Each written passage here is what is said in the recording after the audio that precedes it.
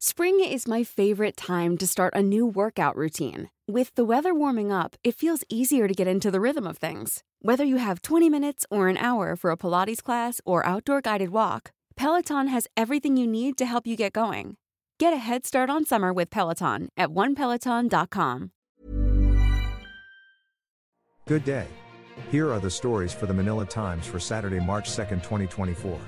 Today's episode is brought to you by Wilcon Depot, the Philippines' leading home improvement and construction supplies retailer, your trusted building partner. Read, China, PH Australia pact destabilizes region. Hours after the Philippines and Australia signed an agreement to enhance maritime cooperation, China issued a warning against actions that undermine the stability of the Indo-Pacific region. The agreement is one of three signed during President Ferdinand Marcos Jr.'s visit to Australia last Wednesday. The two others involve cyber and critical technology and effective competition policies. Malacanang said the Maritime Pact aims at building up civil-military cooperation and promoting international law and a rules-based order in the region. In a statement shared by the Chinese Embassy in Manila on Thursday night, Mao Ning, Deputy Director of the China Ministry of Foreign Affairs Information Department, said the South China Sea is generally stable. Relevant countries' maritime security cooperation should not undermine other countries' interests or disrupt regional peace and stability. Read, Marcos, Australia one of PH's closest friends. President Ferdinand Marcos Jr. said his two-day visit to Canberra is a significant step in strengthening the Philippines' relations with Australia, one of our closest friends, amid the complexities of global geopolitics.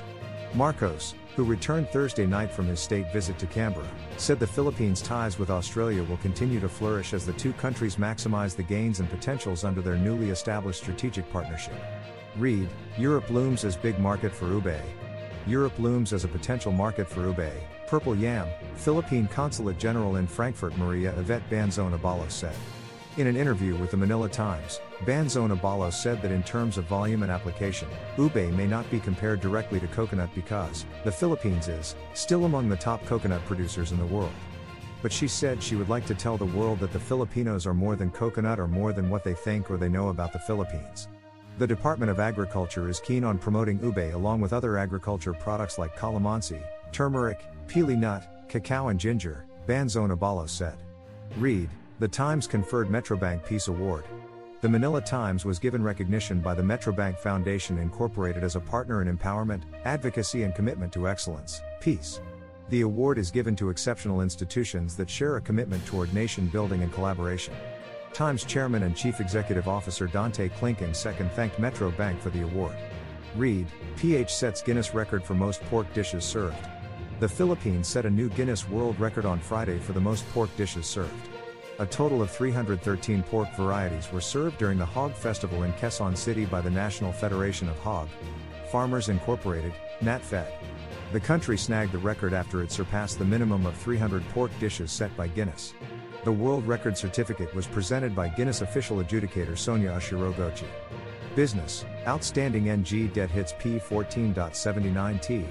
Topping business, the national government's outstanding debt rose to a new record high of 14.79 trillion pesos in January, the Bureau of the Treasury reported on Friday, up by 1.09 trillion pesos compared to a year earlier. For the month alone, 173.91 billion pesos was added from December's 14.62 trillion pesos following the issuance of domestic securities and a weaker peso depreciation, the Treasury said in a statement. In percentage terms, the debt tally was 7.97% higher than a year earlier and up 1.19% from December 2023. Domestic borrowings comprise the bulk, or 68.71%, of outstanding debt at 10.16 trillion pesos, 144.25 billion pesos more compared to the end December level and 777.24 billion pesos higher than in January last year. Sports, PH swimmers collect 6 medals in OG. Over to sports, Philippines collected 6 medals in the 11th Asian Age Group Championships that culminated Thursday evening, February 29, at the new Clark City Aquatic Center. James Sreya Jito spearheaded the charge for the home country as he pumped in 3 medals highlighted by a historic gold in the 12-14 boys 100-meter butterfly event on Wednesday evening. Ajito also reset the national and meet record of 55.98 seconds for the age bracket in handing the Philippines its first ever gold medal in the tournament. Read, opinion and editorial.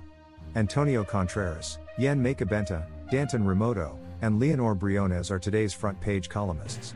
Contreras sees something complicated in the Masungi Geo-Reserve issue. Mika Benta has questions on the congressional power to investigate. Remoto looks into publishing matters, while Briones searches for the fountain of age.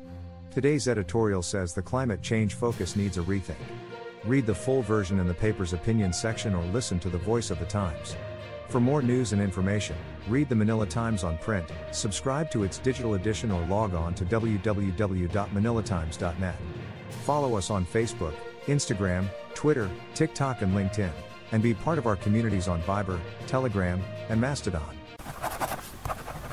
Our longest trusted English newspaper since 1898.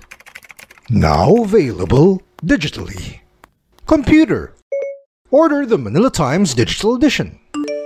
Subscribed.